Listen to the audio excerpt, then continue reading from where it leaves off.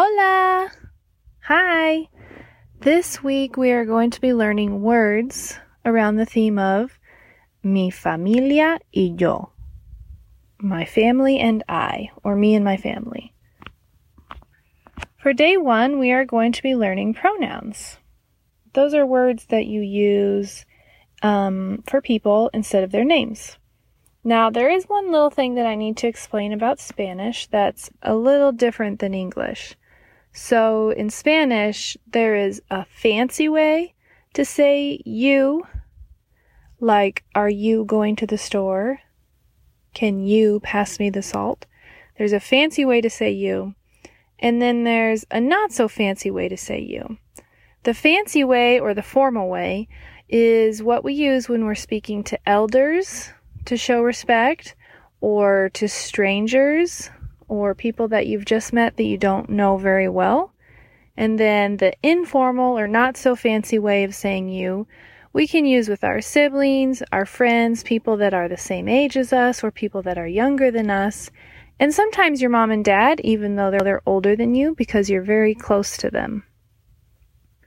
So we can't really make pictures to describe these words because everybody is a different me. Does that make sense? So when I would point to a picture of me, I would say me, but if you point to a picture of me, you would not say me. So let's think of some actions that we can do as we're learning these words, okay? So when we say me or I, we'll point to ourself, and then the next word we learn is the informal you. And so you can point to a sibling or a friend, or a parent. And then the second way to say you would be, like I said, like a stranger or someone that's older than you or someone you're showing respect to, like a teacher. And then you can just point to a picture of a boy, because we're going to learn the word for he. Or you could point to any boy, he. And this is when we're talking about a boy to someone else. So, like he said he is going to the store. We're not talking to the he, we're talking about the he. And then we're going to learn the word for she, so you could point to a girl. And then the last one we'll learn is the word for we.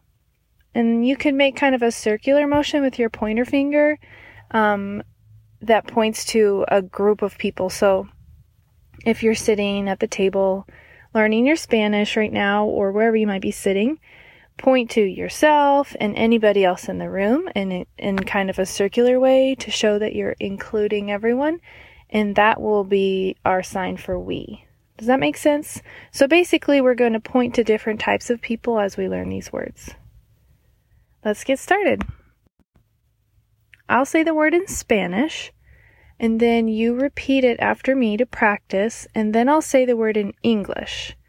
So keep pointing to that person, and then when I say the English, you can check yourself to make sure you are learning or remembering the right word. Yo. Me. Tú. You, to a friend or a kid. Usted.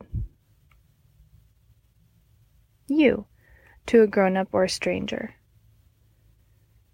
Él. He. Ella. She. Nosotros. We.